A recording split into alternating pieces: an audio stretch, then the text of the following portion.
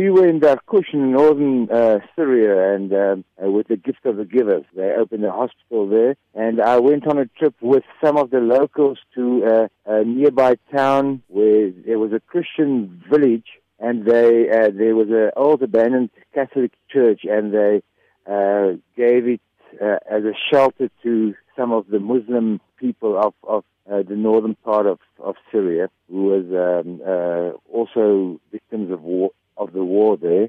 And so I spent some time with them in the church and talked to them and so on. So I thought it was quite an extraordinary experience to see the different religions working hand in hand against the regime.